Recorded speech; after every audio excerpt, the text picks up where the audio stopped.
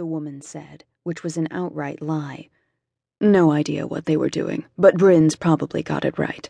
I was unconscious most of the time.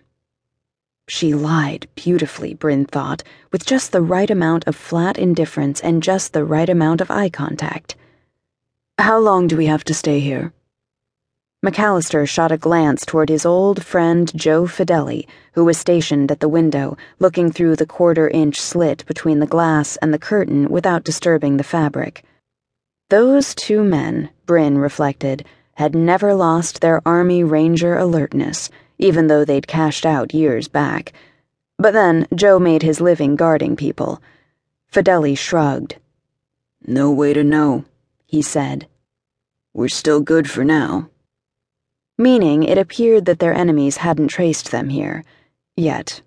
It had been a hell of an escape from Pharmadine, the government-run drug company, and the chaos had worked to their advantage, but that didn't mean that their enemies wouldn't be on the case and tracking them down. Oddly, that probably wasn't the government itself, only a rogue body inside of it, so they weren't totally screwed yet. Then again, it was impossible to know, but Bryn suspected that the nanites coursing through her body, version 2.0, these tiny life-supporting machines, were fully trackable if the Pharmadine team still had the tech online to do it. Riley had the same issue. They'd done plenty of damage there, but had it been to the right equipment?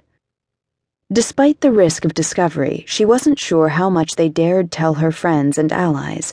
But she needn't have worried, because Manny Glickman, their burly, mad scientist for hire, was on it already.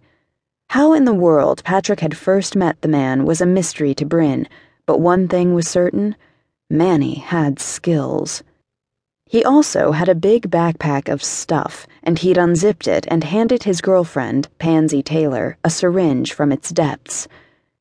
Better safe than sorry, he said. That's a frequency blocker for the nanites. Bryn, you and Riley had better take it. I'm not sure they can lock on you anymore, but I'd rather assume they were smart and we are smarter. Of all the people Bryn didn't want knowing about her involuntary nanite upgrade, Manny was at the top of the list. Manny was brilliant, but he was also paranoid as hell, and although she wasn't sure he could kill her by himself, he'd damn well try, and he'd have something hidden in that bag that would be a nasty, premeditated surprise.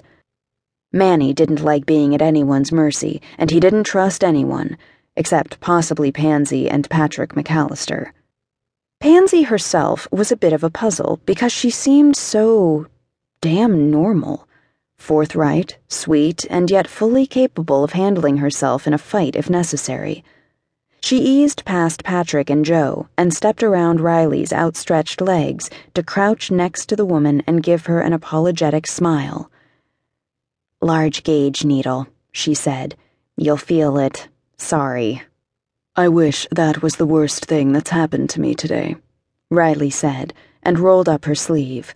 Pansy administered the shot into Riley's bicep, then safely capped the needle and approached Bryn with the same needle. No point in worrying about infection with the nanites on the job. Bryn took it without comment. It did sting, and then it burned, but as Riley had said, it wasn't the worst thing in her day. Not by a long shot. Excuse me, but can we discuss our resources?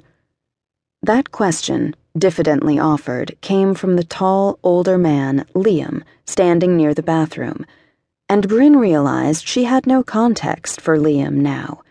Before today, she'd known him as the urbane administrator/butler at Patrick's family estate, an Alfred to Patrick's uncostumed Batman in a way.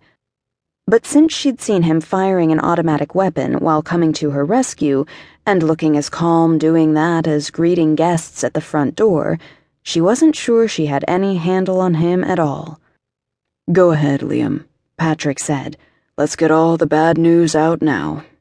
I can get us funds from the Black account, but they'll cut us off soon enough. I initiated transfers to dump cash into various offshore accounts before I joined you today. They'll find some of it, of course, but not all. I estimate we may be able to count on a few million, no more, at least until this is resolved. That sounded like a lot of money to Bryn, who'd grown up.